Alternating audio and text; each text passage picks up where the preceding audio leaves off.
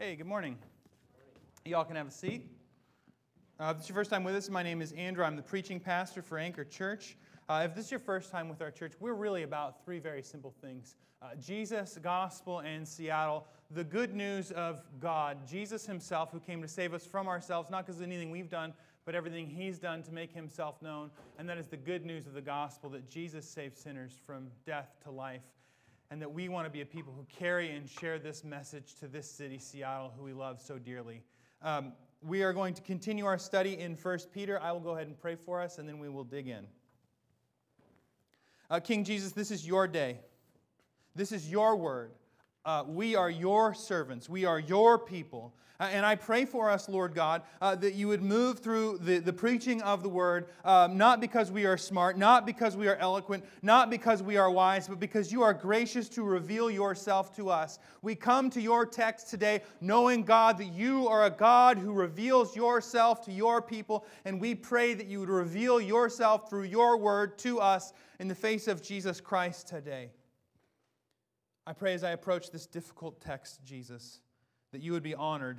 The things of me would be just forgotten, but the things of you would be lifted up and made clear.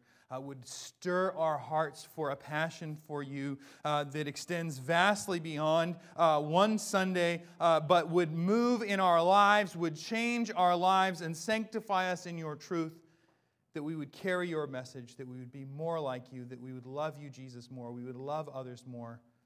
Help us, Jesus, to know you, to love you, and to serve you. Lord God, we pray these things for your glory and for our joy, and in your name, Jesus Christ. Amen. So we're in 1 Peter chapter 4. There is no chapter 12. We're in 1 Peter chapter 4, starting in verse 12. And today we're going to continue as Peter talks to this church in a region called Asia Minor, which is kind of modern-day Turkey now. And he's been talking to these people about suffering. They're people who are living in a time and a place where being Christians is not yet illegal in the first century, but is for sure starting to bring pressure. Lots and lots of pressure. They're becoming less and less liked by their neighbors. Their neighbors are growing suspicious of them, and as a result, they are suffering. What's interesting is when you approach a text like this as a preacher, and if you're a preacher, you should be a pastor. And as a pastor, approaching this text knowing we are going to talk about suffering. And so there are those of you in the room who might not know Jesus, and so how is this good news? Hey, everybody, come love Jesus. Let's talk about suffering. Here's the good news of this. If you are here and you're checking out Jesus, or you're checking out the Bible, or you're checking out the gospel, the reality is the good news of Jesus isn't good news unless it's good news when it's raining out and when it's sunny out.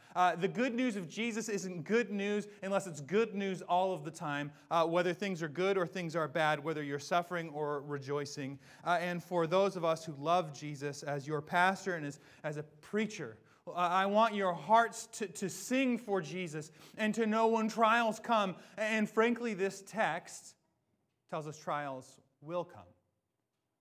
That when the trials do come, we know where our hope is, and that's in Jesus. We know where our life is, and that's with Jesus. And we know where our joy is, and that's with Jesus.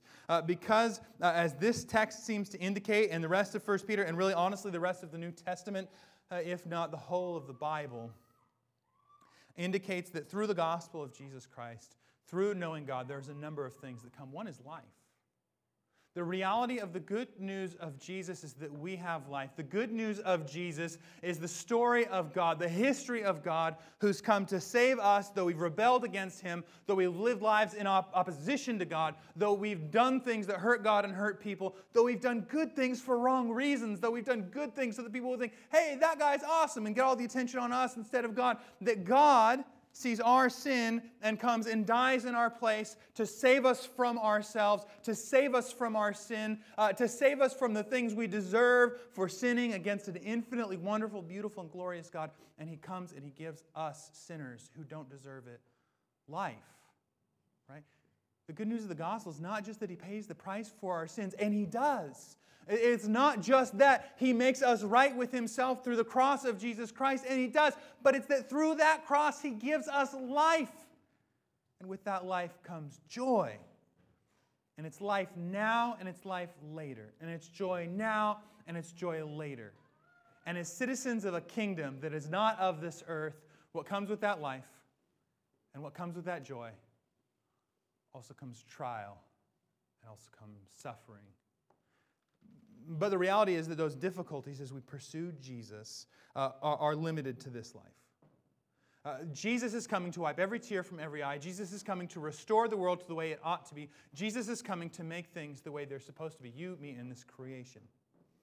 And Peter and Brian did such a wonderful job. If you heard Brian's sermon last week, honing in on this reality of God's restorative work. Honing in on it. And Peter's not losing sight of that as he comes in here with this text. And so this is a sermon in 2 points. 2 points. One, how do we respond to suffering in Christ? And two, how do we endure suffering in Christ? Okay, so start with me in verse 12. We'll read a little, we'll unpack it. We'll read a little, unpack it, okay? Verse 12. Beloved, as you're reading 1 Peter, beloved, he uses this a couple of times. It signals a new chapter in the book as far as Peter's concerned in his writing. Beloved, he's going to give us 2 imperatives, 2 things that he tells us to do, 2 orders from Peter. Beloved, do not be surprised, there's the first one, at the fiery trial when it comes upon you to test you as though something strange were happening to you. 13. But rejoice, second command, but rejoice insofar as you share Christ's sufferings, and you may also rejoice and be glad when His glory is revealed. Coming back to Brian's text from last week. When His glory is revealed. When He comes to do the work of putting everything back the way it's supposed to be. When He comes to settle the scores. When no longer do young men and young persons and young women, good young men and women die young, and bad, nasty old people live to be old and in control and accrue wealth and power. These things will be set right when Messiah comes, when Jesus comes to finally put absolutely everything back the way it's supposed to be, and it's coming. So here we are, taken to the top of 12. Do not be surprised. Again, this isn't the first time in Peter we're going to hear this. This isn't the first time in the New Testament we're going to hear this. His buddy John, right? The way Jesus sort of team, his dudes, his people, the way it works, we've got his inner 3. You got James, John, the sons of lightning, the sons of thunder, the sons of Zebedee. John, James, and Peter. And Peter's in there. And you got the 12 outside of that where Andrew lives. That's me. He's out there. And then beyond that, we get the 70. And then beyond that, we get the 144. And then beyond that, we get those who kind of come and go, who he sends out at different times. But both John and Peter are on the inside of that thing. 1 John chapter 3, verse 13. Don't be surprised when they hate you. Preach that. So as a pastor, what's he saying? What's John saying there? He loves this people, this church he's writing to. Don't be surprised when they hate you. There's things about us, there's things about our life, there's things about the things that we believe that will make those outside of the camp of Christ not like us, not like you. Not like you when you go to work. Not like you when you do life in Seattle. Not like you. Not because you're mean. Not because you're rude. Not because you're nasty. Because you love Jesus. Don't be surprised. Go with me to John, if you will. Or you can just listen. I'm in John. I'm in 15. I'll start in verse 18. So I'm in John 16:18. These are the words of Jesus. If the world hates you, know that it hated me before it hated you. Friends, we're in good company. We're in good company. If the world hates you, know that it hated me before it hated you. If you were of the world would love you as its own. But because you are not of the world, because I chose you out of the world, therefore the world hates you. Remember the word that I said to you. A servant is not greater than his master. If they persecuted me, they will persecute you. If they kept my word, they will also keep yours. There's something otherworldly about Jesus, and there's something otherworldly about the church, about a church, on our best day. right? When we're most emulating our Master Jesus, when we're most in the gospel and in the Word, there's something different about us. We see this in Jesus again and again and again. And there should be something different about us as a community that is disarming to the world. If we acted like the world, they'd love us. If we said, hey, do your world stuff, do your money stuff, do your power stuff, do your sexual immorality stuff, do your stuff, and it's all good, whatever. Oh, I'm not that kind of a Christian. I'm not one of those Christians who believes the Bible or any of that stuff. I'm cool. Jesus, He's cool, and I'm cool with Jesus, and we hang out, and you can hang out with Jesus if you want, or do whatever you want. Just go with the flow, and everyone says, yay, we love this guy. Why can't more Christians be like that guy? He doesn't take the Bible seriously. Yeah, they're applauding us when we just act like them. We're also a joke to them. Because the reason they're applauding us when we don't take His word seriously is we're basically saying we don't believe it either. No, we don't take it seriously either. We don't care either. Now, of course, if we do care, if we do believe it, if we are living in it, what do? We love God. We love others. It's not a culture war in the sense that we're trying to stop them from being like them. We're trying to help them know and love Jesus. Introduce them to Jesus. And we hold fast to that truth of His gospel. Okay, back to Peter. Beloved, do not be surprised at the fiery trial when it comes upon you to test you, as though something strange were happening. I think there's a picture that he's using here. And I'll tell you why I think there's a picture he's using here. I am going to apologize. I don't have any sermon slides today because I saw this picture that I totally missed at like 10 o'clock last night. So here we are in Zechariah in chapter 14 because someone else had to show it to me. And I saw it. I'm like, oh, there it is. Okay, so in 7, we're going to get a quote that Jesus says the night that He's betrayed in both Matthew 26 and in Mark 11.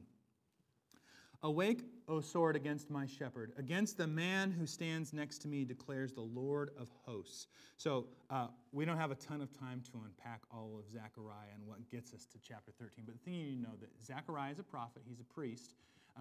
And he's also having a vision. This is a vision. So in visions, things are can be literal, can be metaphorical, can be kind of, I think the technical term is squishy. Awake, O sword, against my shepherd, against the man who stands next to me, declares the Lord of hosts. Now, Jesus quotes this, fulfilling this prophecy. Strike the shepherd, and the sheep will be scattered. I will turn my hand against the little ones, meaning His people. In the whole land, declares the Lord, 2/3 shall be cut off and perish, and 1/3 shall be left alive, and I will put this third into the fire. What? Now, here's our language that Peter's been borrowing from. And refine them as one who refines silver. So God, in His grace and His mercy, puts us in the fire. But He doesn't put us in the fire maliciously or to cause us harm, but to take what we are and to refine the crud out of our life and to make us like silver and to make us like gold. And refine them as one refines silver and test them as gold is tested.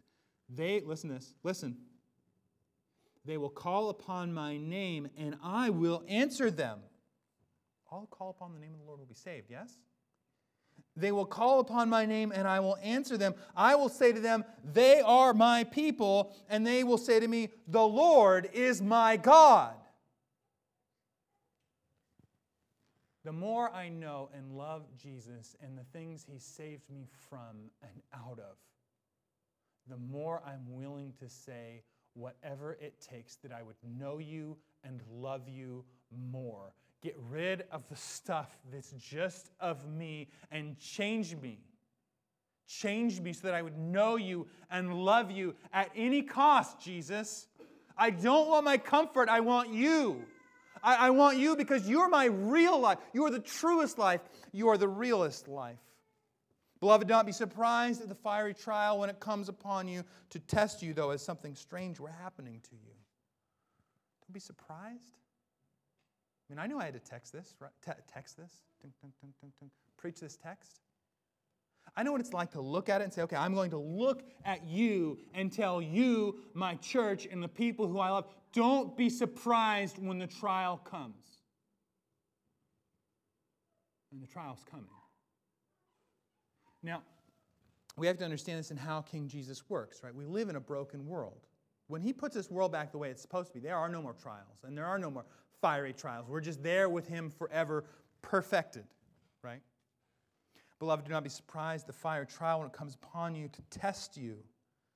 To test you so that when we're in that furnace, we're in that refining process, we would say, Jesus, you are my God.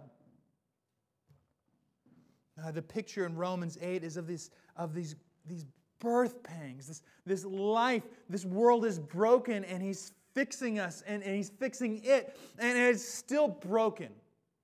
Now, what I don't think we're supposed to do then is to take this and look at every little intricate piece of suffering in someone's life, and for you to play the guy who's mapping this out for them. Don't do that. Don't look at it and say, oh, I think I know why you suffered, so that you would be tested and refined, and so that God would do this. Don't. Stop.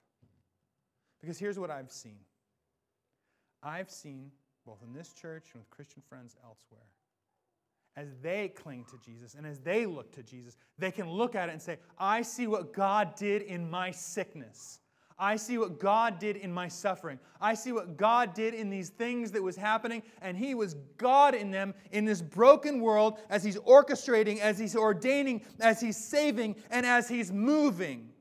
Yes, we love it. I love that when we do that at members' meetings. I love having that time where you say, let's talk. And people come up and they grab the mic and say, this is what's hard this week. This is what's hard this month. This is what is hard this lifetime. And this is what God's doing in it. Please pray for me.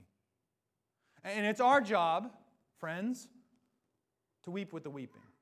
So when someone's weeping, we don't try and tell them why that God is doing. We sit with them and we cry with them. And we tell them the goodness of who Jesus is and what He's done and how He's freed them and what He's doing in the world. And we can say those things with confidence, but we don't nitpick the suffering in their life. We let the Spirit and the Word do that with them. Because honestly, I don't know if you've ever had someone do that, where they explain to you why you're suffering. It's not very comforting. That's not what the Bible tells us to do, though. We weep with the weeping, and we tell them the truth, and we tell them the gospel, and we tell them the good news. Now listen, verse 13. If verse 12 is crazy, do not be surprised. Verse 13 is crazier. But rejoice. Huh? But rejoice insofar as you share Christ's sufferings, that you may also rejoice and be glad when His glory is revealed. Again, listen to Brian's sermon. It was a great sermon. The text is indicating this, telling us of this time that's coming and how we're living in life of eternity and of a restored world. And we get there, right? But listen to this. But rejoice insofar as much as you share Christ's sufferings. So here's what it doesn't say. There's a number of things it doesn't say, by the way. Rejoice because you're suffering. Period. As a open blanketed statement.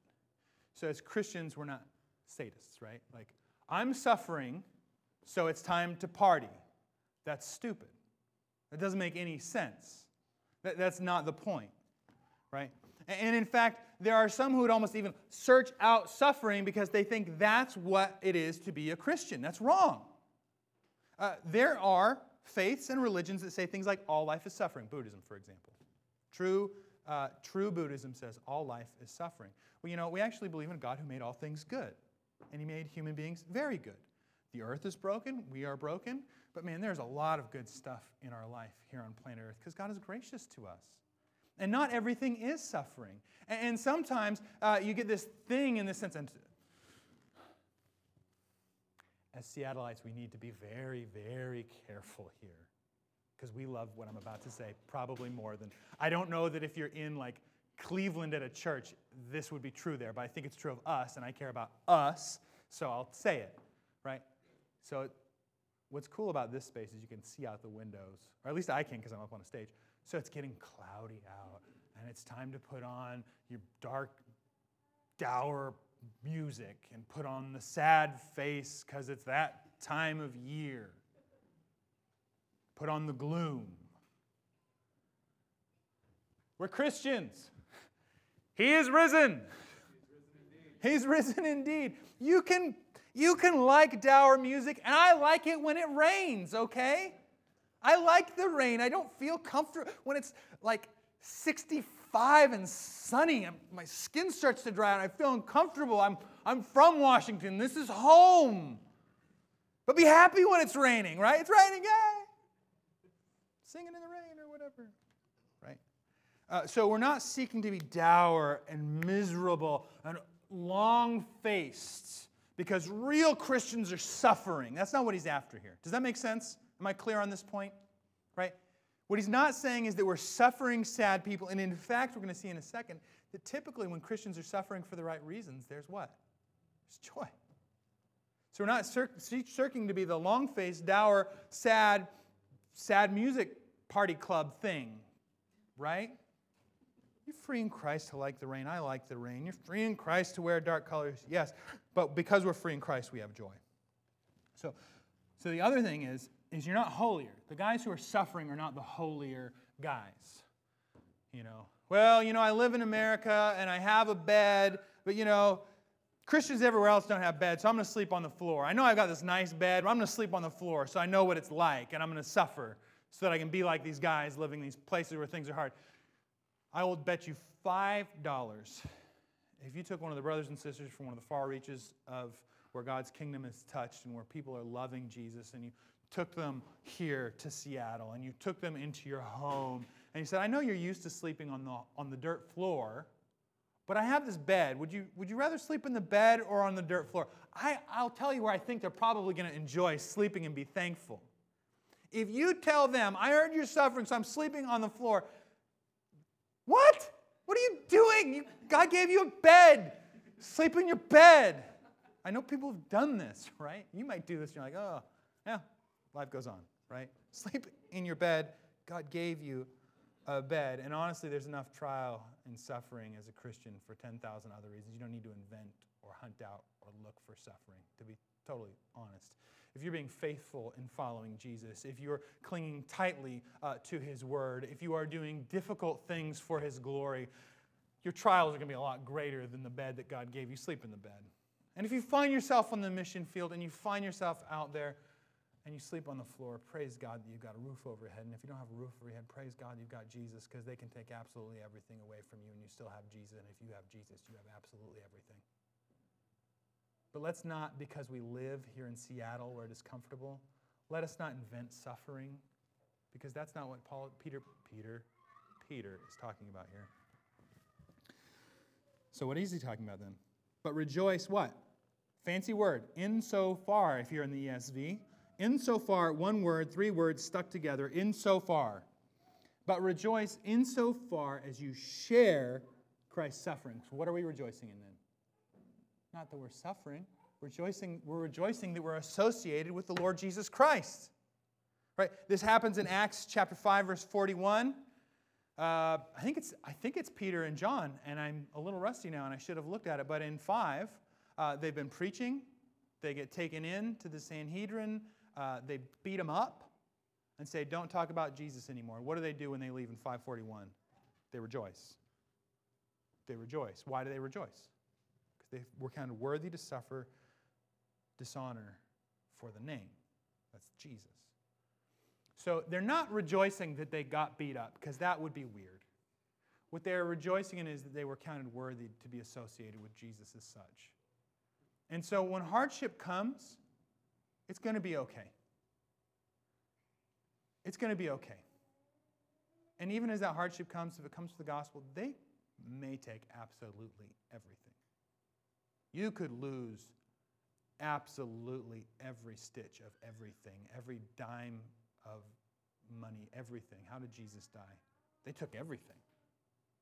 He died on the cross. They took his only earthly possessions, and he died on the cross. They didn't know that in his death, burial, and resurrection, he was as Messiah and as God, taking his right seat at the right hand of God the Father forever and ever to rule and to reign. They didn't know that in that he was getting everything, which he already had because he was God, but then he was getting everything as Messiah. It gets kind of complicated when you get into that whole Messiah-God thing, but they're both there. He had everything as God and now has everything as Messiah. And so you and I as Christians, as they take it all away, if they take it all away, if you're in that spot, if you're in trial, if you're in suffering, as long as we have Jesus, we have absolutely everything.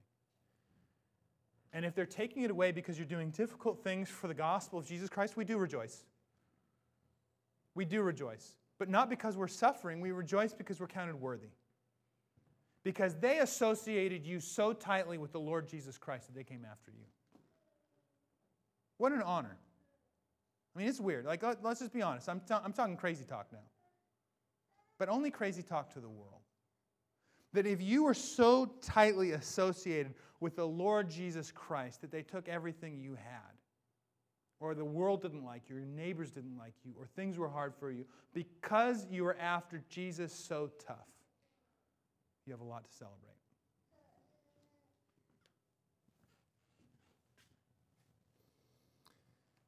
But rejoice, insofar as you share Christ's sufferings, that you may also rejoice and be glad when His glory is revealed. Now, what do these two things have to do with each other? So rejoicing because of sufferings, we're rejoicing, and this word revealed here, this is the word apocalypse, which is kind of cooler than revealed, but he's tying it in with Revelation stuff, Jesus' return. We are Christians who believe the Bible, which means we believe, know, and are confident that at any moment, literally any moment, Jesus is going to come ripping through the sky and putting absolutely everything back the way it's supposed to be. And so as we suffer, as things are taken away, as we are associated with Him here on earth, which costs us stuff, we are associated with Him in His return as the King and as His people. And we have much to rejoice about. So as we rejoice with Him in our suffering, we rejoice with Him in His return, because we ain't got nothing to be afraid of, because Jesus is coming back, and I belong to Him, and He belongs to me, and He's my King. And literally, any moment He's coming back. Period. Let us not forget the urgency of that reality. If you are insulted for the name of Christ, oh man, that guy is such a square. He won't go with us to the after work stuff, and he won't do this, and he won't do that, and he won't do, Or you're fired because you love Jesus, or any other thing. If you are insulted for the name of Christ, what does it say? You're blessed. Again, they recognize in you an association with God Himself, Jesus Christ, who came and lived the perfect sinless life, who died a death in our place, who rose from the dead, who has saved us from our sins, who's made us alive together with Him as a free gift from Him, not because of anything we've done, but everything He's done is a gift to us. Jesus, who saved sinners from death to life, has moved in your life, and they insult you. They insult you. Are we supposed to be surprised? No. I mean, so in my time doing life as a pastor and interacting with other pastors in various scenarios, when one of the churches of anyone I know gets in the paper, you know what everyone says? Look, the paper did a thing on us and said how awesome we are. Look, the paper loves us. Yay! And everyone goes, the world loves us. Yay! You know, I've never, ever, ever heard a pastor do. So you know what? The local paper, who's been run by people who don't love Jesus in any way, shape, or form, who don't like the gospel, who think the Bible is dumb, who thinks the gospel is dumb, who thinks the way we live is dumb, who thinks nothing positive about us, did a really positive piece on us. Are we doing everything right? Is this how it's supposed to be? Again, we're not inviting. I mean, it happens, right? Sometimes the world looks at what God is doing in our midst and says, wow, something unique, something special is happening here. But how often as Christians do we just love someone to throw us a parade and we don't just stop and ask, is my life different than the world? Do they know what I believe from the way that I live or the way I interact with them? Do they know what I know about freedom? Do they know what I know about God through the face and person of Jesus Christ? Do they know that that is my joy? Do they know that that is the only thing I care about? Do they know that from the way I'm living? Because it says here, if you're insulted for the name of Christ, you are blessed. Why? Check this out. This is amazing. I mean, this stuff gets me like giddy. My prayer for you is that as you read your Bible, when you hit something like this, you almost want to like giggle or be excited or be almost silly about it. Because what does it say? Because the Spirit of glory and of God rests upon you. Why are they insulting you? Because Christ is with you by the power of His Spirit. You're going through suffering because God's with you. You're going through suffering because the Spirit of God rests upon you. You're being insulted because God lives with you. God dwells among us. God dwells inside of us. We are His temple. They are insulting you because God lives with you. And when you know that, when that one fact comes to life for you, so they don't like me because God lives with me. Do I want them to like me, or am I more into God living with me? I think I'm more into God living with me. All day long, in fact.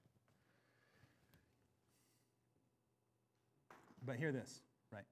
So there's wrong ways to suffer, though. Verse 15. But let none of you suffer as a murderer or a thief or an evildoer or as a meddler. This is important too, right? There are times, and this isn't helpful for us, when people in the cause of Christ, that is, can be overbearing, can be rude, can be nasty, can be downright horrible. And so what Paul's saying is, if you're being horrible and your neighbors don't like you because you're being horrible, don't blame it on the king. Well, you know, I went track bombing and yelling at him, and I told him this, and I did that, and I kicked him in the knee, and then they said they didn't like me. It's because I'm a Christian. It's because you kicked him in the knee, dude. Stop kicking him in the knee. Stop kicking him in the knee, and they might not revile you. Let them revile you for your love of the Lord Jesus Christ. There's a right way and a wrong way. Please, if you're being a jerk, don't blame it on Jesus, okay? Don't bring Him into this. Just say, I was a jerk there. I'm sorry. Forgive me. Because we're Christians, and that's what we do. Verse 16. Yet if anyone suffers as a Christian. Here's what's interesting. You know how many times that word is used in the New Testament? 3 times. Here and in Acts twice. Yet, if anyone suffers as a Christian, as a lover of the Lord Jesus Christ, right? And by the way, I would also say, here's my argument.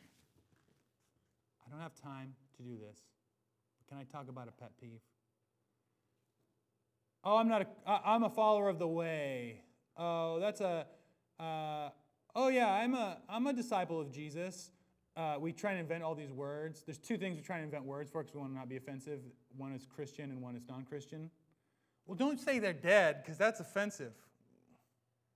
Well, yeah, but they're dead. They're spiritually dead. I want them to be alive. You can't ease them into that jacuzzi, right? Like, you're dead. Jesus will make you alive. Right? I'm not saying there's no way for you. I'm saying there is a way for you. His name is Jesus. Well, yeah, but you really got to build a relationship first and then move in next door and bake them some cookies and have them over for dinner a few times. Then you tell them you're a Christian. And a few days later, you say, oh, I actually believe the Bible. And a few dates later, then next thing you know, then you say, oh, and by the way, you're dead and you need life. That could take a while, especially in Seattle where we don't like to hang out with each other.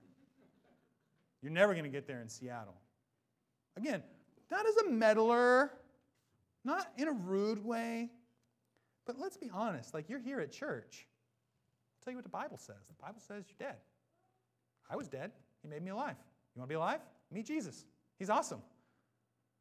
You're trapped. You're stuck. You're entrapped. You're stuck in your sin. Let me tell you about Jesus, who will, not because of anything you've done, any right thing you've done, the clothes you put on, or the way you act, or the things you do, He will save you not because of what you do, but because of what He does. And that's different than any other escape plan I've ever heard of. Every other religion says you need to work really hard so God will love you, and maybe He'll love you. The message of the gospel is you can't do it on your own. You need a Savior. His name is Jesus. Be saved. And here's the beautiful thing. You can't earn it. You can't impress Him. And not only that, you can't keep it. Not height, nor depth, nor power, nor principalities will ever separate us from the love of God in Christ Jesus. All who call upon the name of the Lord will be saved. That means you're saved and you're His and He's got you. And you can't out-sin His cross. You don't have anything that's too big for Him. You don't have anything that you bring in here that He can't save you from, He can't redeem you from. And doesn't just make it even Steven, makes you new and changes you and says you're not dead anymore, you're alive. And guess what? I'm a Christian. Why am I a Christian? Because that's what Peter calls me. I don't, that's what the Apostle Peter is going to call me a Christian, so I'm going to go with the Apostle Peter. If you don't like the name Christian, heck, if you don't like the name evangelical, you're in an evangelical, Bible-believing, Christian, Jesus-loving church, and our aim is to love God and love others with absolutely everything we have. So that was an aside. I'll keep going. That was the mini rant accompanied with the sermon. Rant? That sounds like a meddler word. Discourse. There we go. The mini discourse on labels. Yet if anyone suffers as a Christian, let him not be ashamed, but let him glorify God in that name. Matthew chapter 5. As far as I can tell, Matthew chapter 5 was the text I was reading when I got saved. Thank you, Jesus.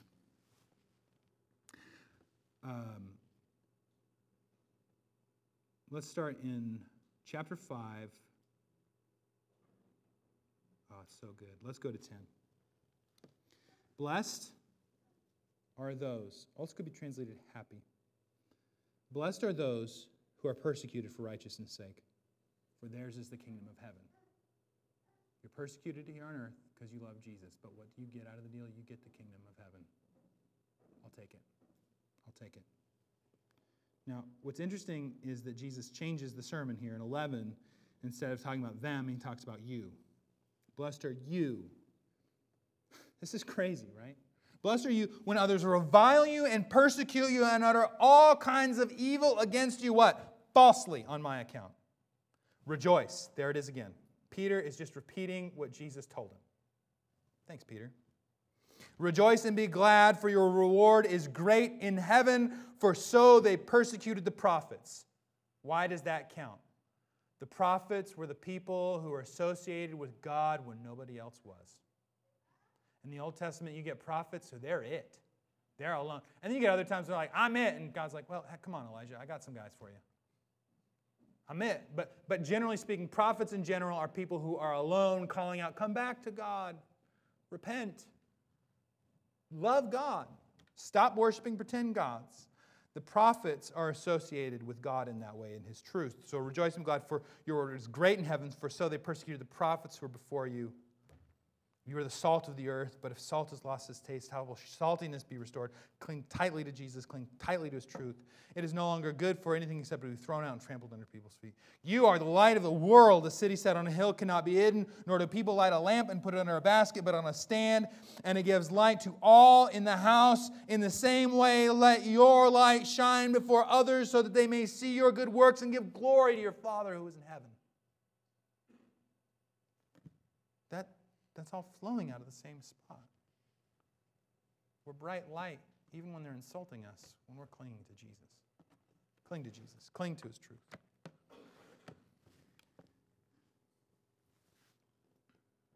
You blessed. Okay, so how do we endure suffering in Christ then? My second point, I promise we'd get there, and I'll even remember to get there. Okay, now here's where Peter's doing something. If you've been running with us through Peter, Peter's done something at least a couple of times. He said sort of confusing things that sound really bad at first, but then when you actually understand what the heck Pete's talking about, you're like, oh, you're trying to encourage me right now. You ever have that friend? Oh, this is encouragement. Oh, got it. Maybe that's just me. 17. For it is time for judgment to begin at the household of God. And it begins with us. What will the outcome for those who do not obey? What will be the outcome for those who do not obey the gospel of God? I'm going to read the whole thing. We'll unpack it, okay? And if the righteous are scarcely saved, what will become of the ungodly and the sinner? Therefore, let those who suffer according to God's will entrust their souls to a faithful Creator while doing good. So what he's doing here is he's borrowing from a place. He's borrowing from another vision, from another prophet, specifically Ezekiel chapter 9. And in Ezekiel chapter 9, Ezekiel's having this vision, and he says this in 3. Now the glory of God of Israel had gone. So the glory of God is this pillar of smoke we hear about in Numbers and throughout the Pentateuch. That's the first 5 books of Moses. In the Bible, we hear about this. So the Ark of the Covenant, the people of God have this thing called the Ark of the Covenant. In the Ark of the Covenant are the 10 Commandments, and over the Ark of the Covenant is the glory of God, this pillar of smoke by day and fire by night. And what's amazing and what's so beautiful, you get this illustration, I think it's Numbers 9 or 10, and it describes what they're doing. As they're wandering around the desert, the pillar of smoke picks up and moves, and they pack up camp, and they go.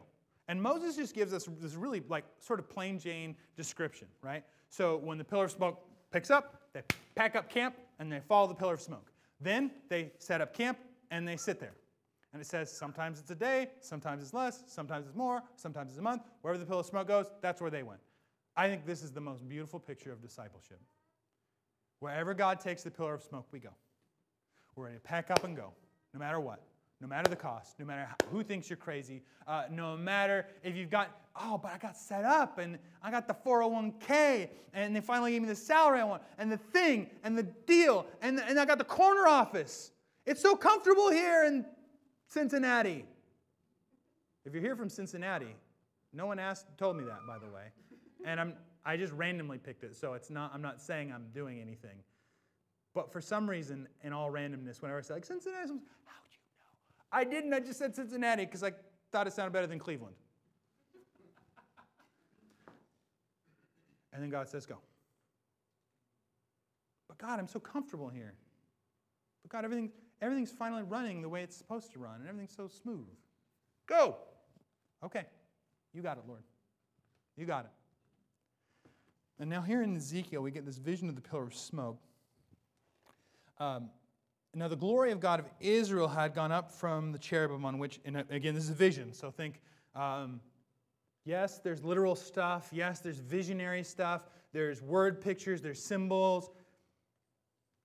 It's a little squishy. Now the glory of God of Israel had gone up from the cherubim on which it rested. Those are the things that, if you ever see a picture of the Ark of the Covenant, they're the things, the angel things that are right there with their wings like that.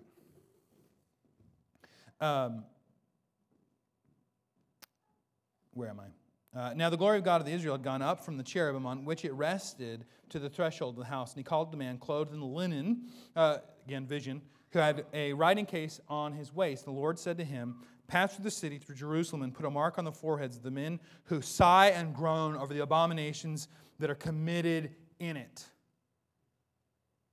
Mark my people out. Now, mind you, this is Jerusalem. Everybody's supposed to be his people, right? Everybody's supposed to be his people. So you mark them out.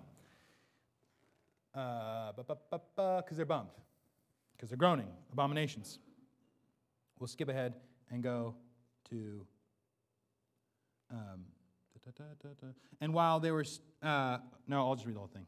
I was going to try and cut it down for time, and I can't find my spot, and then I'm talking, and they go da-da-da-da-da, and the next thing you know, it would have been easier just to read it. Pass through the city through Jerusalem, put a mark on the foreheads of the men who sign and groan over all the abominations that are committed in it. And to the others, he said, in my hearing, pass through the city after them and strike.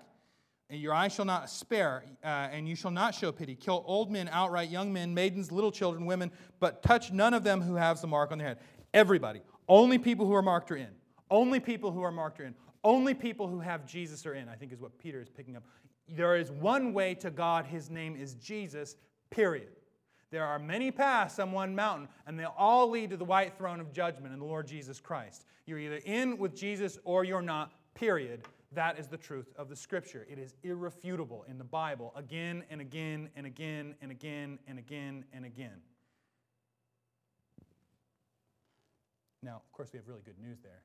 All who call upon the name of the Lord will be saved. He's offering you grace and mercy. Be saved. You can't save yourself. You need Him to save you. So begin with the elders. Now here's where Peter gets the image, I think. Begin with the elders who are before the house. I think it's also interesting that the whole next chapter is about the elders. We're told that elders, we use the synonym pastors, like this guy, will be judged more harshly than others. Teachers will be judged more harshly than others. God takes his word seriously. I want you to grow in the gospel of Jesus Christ. You know what I want more than that when I get in this pulpit every Sunday? I want to hear, well done, good and faithful servant. I want to preach this word faithfully. And that's honestly the best thing for you, too, by the way, that I fear the Lord in that way. That's the best thing for the church, that I'm trying to honor Jesus first and foremost and say what it says. But I do so knowing he's coming for me first. Elders who were before the house. Then he said to them, defile the house and fill the courts with the slain. Go out. So they went out and struck in the city. And while they were striking, I was left alone. I fell upon my face and cried, oh, Lord God, will you destroy all the remnant of Israel in the outpouring of your wrath on Jerusalem? He's judging. He's weighing them. He's judging them. And he's starting with the people. He started in the temple and he went out. He started with the temple and the elders and he went out. God is going to judge. And it's going to begin with the household of God. And if it begins with us, what will be the outcome for those who do not obey the gospel? Go with me to 1 Corinthians. And like I said, we're going to get to the part where this is encouraging. So just stick with me. He's trying to encourage us. This is 1 Corinthians chapter 3, verse 10. According to the grace of God given to me, like a skilled master builder, I laid a foundation. I think he's leaning on Matthew 7, by the way, where we hear about the two men, the one who builds his house on the sand and the one who builds his house on the rock. Those who listen to Jesus and build their house on his words is like a wise man who built his house on rock, but those who disregard his words are building a house on sand and they will be destroyed. The beautiful thing about that picture, rain's coming, trials are coming, suffering is coming. But those who have their house built on sand, that will be destroyed. But those who build it on Jesus will live. Okay? So here we are in 10. According to the grace of God given to me, like a skilled master builder, I laid a foundation, and someone else is building upon. Let each one take care how he builds upon it. For no one can lay a foundation other than that which is laid, which is Jesus Christ. Now, if anyone builds on the foundation with gold, silver, precious stones, wood, hay, straw, each one's work will become manifest. God knows. God knows. He knows what we do in the day. He knows what we do in the dark. He knows who you are when people are watching. He knows who you are when people aren't watching. For the day, capital D if you're in the ESV, for the day will disclose it because it will be revealed by fire. There's our fire metaphor. There's that testing. There's that purification thing. And the fire will test what sort of work each one has done. So, this beautiful picture at the end of Revelation 20. The books come out. And in the books are written the deeds of every human being who has ever lived. Period. And they're judged. The sort of work each one has done. If the work that anyone has built on the foundation survives, he will receive a reward. Well, what survives through that fire? The Jesus stuff. The Jesus stuff. We need to be really careful because sometimes we miss the fact that, yeah, we're sinners saved by grace.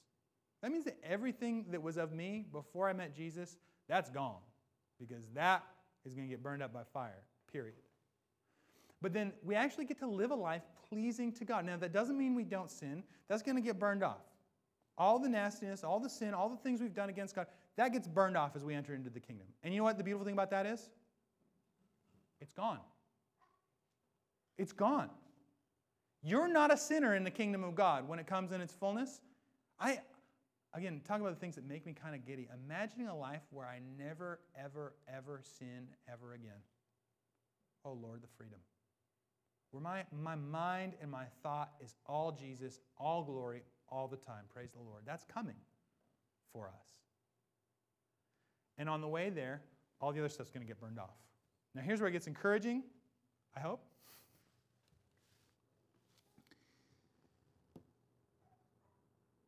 If the work that anyone has built on the foundation survives, so all the Jesus stuff of your life, everything you do in the name of the Lord Jesus Christ survives, you'll receive a reward, which is Jesus. If anyone's work is burned up, he will suffer a loss, though he himself will be saved, but only through fire. Not height, nor depth, nor power, nor principality will ever separate us from the love of God in Christ Jesus. Have you ever asked someone, or have you ever even responded this way, perhaps yourself, when someone says, are you a Christian? I say, well, I'm not a very good Christian. What does that mean? You're either in or you're out, right? You're either in or you're out. You're either with Jesus or you're not. Go back with me to Peter. Okay. For the time of judgment to begin has begun in the household of God. Now, what ultimately saves us? What ultimately gets us in? Did you hear what he said? He didn't say, and we'll come back to the book of Revelation or else we'll miss the whole gospel thing. He didn't say, and I'm going to judge the church, and people who have good works are going to make it in, and people who have bad works aren't going to make it in. Who gets to go in? Out of all the people who love Jesus, even if they didn't live that life the way they were supposed to, but they were a legitimate follower of the Lord Jesus Christ, what are they? Christians. And what are they in the kingdom? They're saved. They're in. Now, mind you, at this day, the dude who died on the cross next to Jesus, I always come back to him because he's just such a beautiful picture, right? He's there next to Jesus. He's even, we hear, started by making fun of Jesus dying on the cross. And as this day goes down, he realized, oh, that's Messiah. Oh, it is the Savior of the world. I'm dying next to the Savior of the world. And I've been making fun of him for like 3 hours. And the other guy keeps making fun. He says, stop. We belong here. He is not supposed to be here. And he says, remember me. What does Jesus say to this guy who doesn't come down from the cross and who doesn't get to go make things right and doesn't go get to live a changed life and doesn't get sanctified? Today you will be with me in paradise. Do you think when that guy is standing there and having all the nastiness of his thieving life, because he's on the cross for a reason, he even says so, when all that gets burned off and he enters the kingdom, never to sin again, do you think he's saying, well, that's not fair? He's saying, that's not fair, I'm getting in, I don't belong here. It's not fair. Our life in Christ isn't fair. You cannot win your salvation. He has done it. And all the hard, nasty garbage of your life will be burned off. And you're not going to be sitting there saying, well, not all that guy's stuff got burned off. Well, yeah, because, he was following Jesus. Because you can actually live right now, today, a life that is pleasing to Christ. Now, the thing about it is, here's the freedom in this, right? So listen, as we come down to this picture and look at it, what does this mean that I do? Look what he says. For it's time for judgment to begin in the household of God, and if it begins with us, what will the outcome be for those who do not obey the gospel of God? If this is what happens to us, if that's what happened to that thief on the cross, everything gets burned off. I think I can say that with confidence. That guy, everything gone, right? Torched. And he's going in celebrating, by the way, into the kingdom of God at that point in time. So he barely gets in. What about people who try and do it on their own?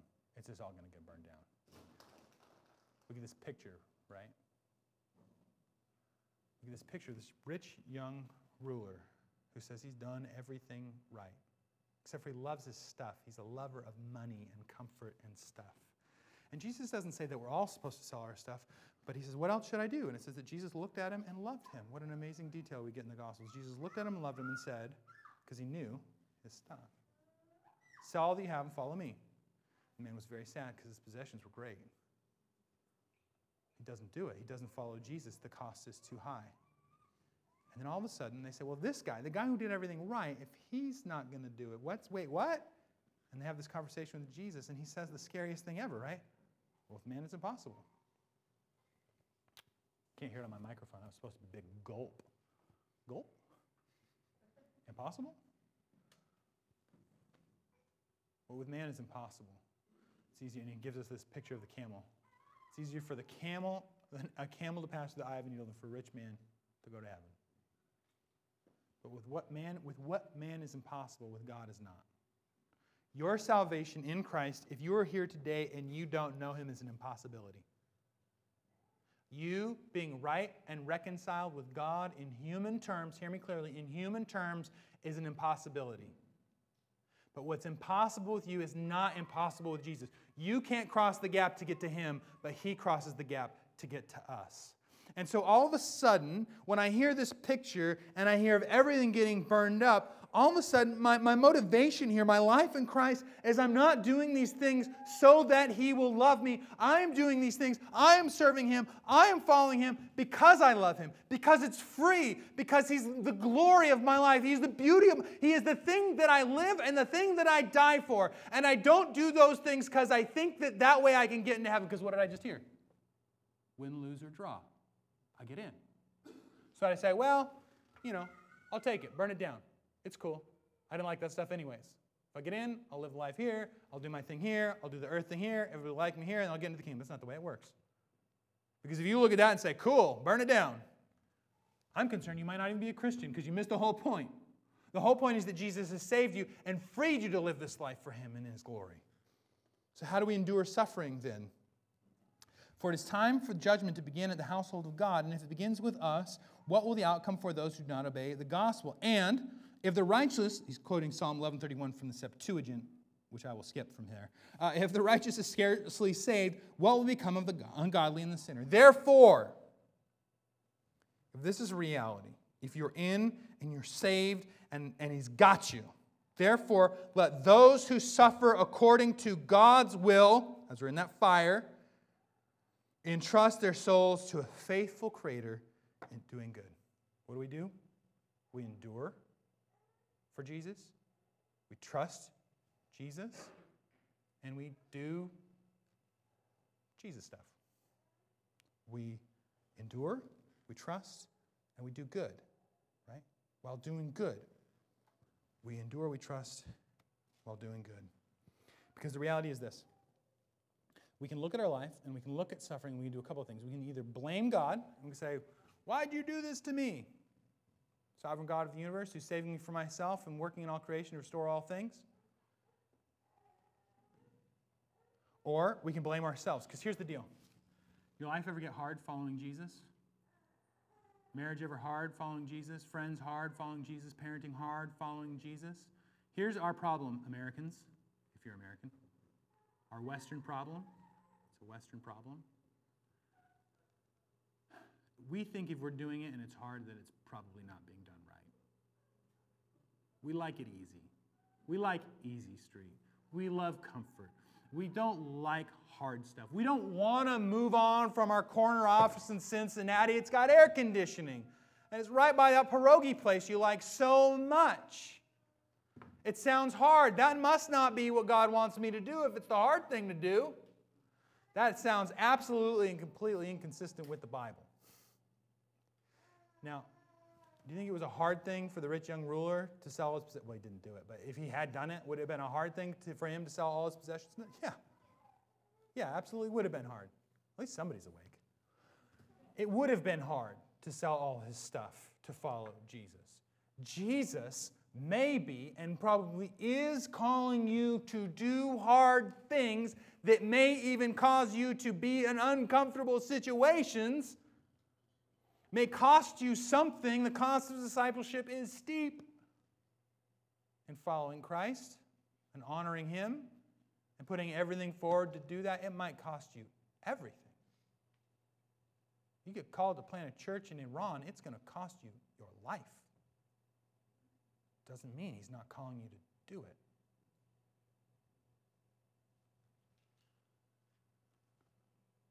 I love you and I want you to know what the Bible says.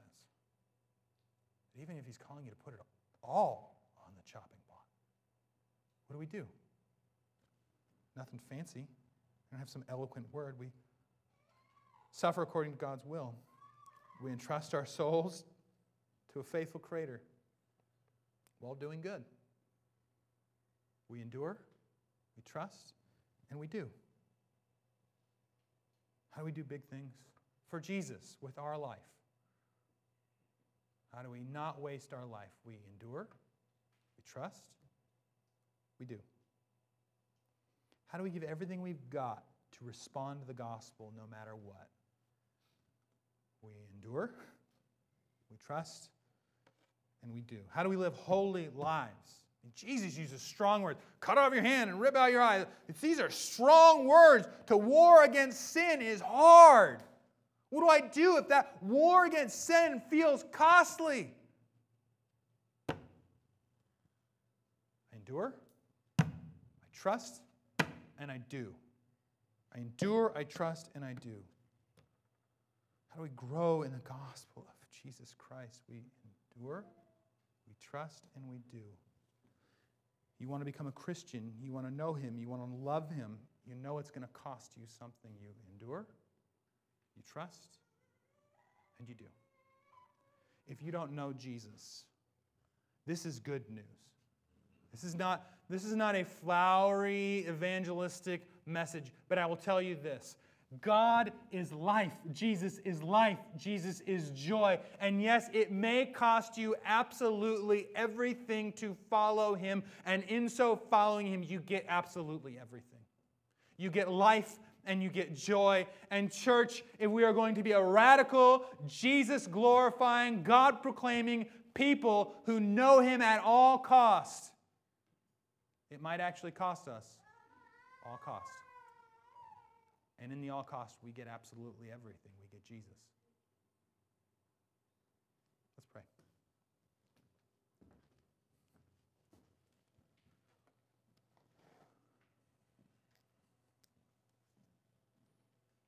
Jesus, let us be people who both are not surprised at suffering and rejoice in the midst of it. Help us be a people who don't sell out the gospel, who don't sell out the Bible, who don't sell out the church, who don't sell out our faith, who live without compromise, clinging to you and to your cross. We live without compromise, clinging to the reality of your resurrection.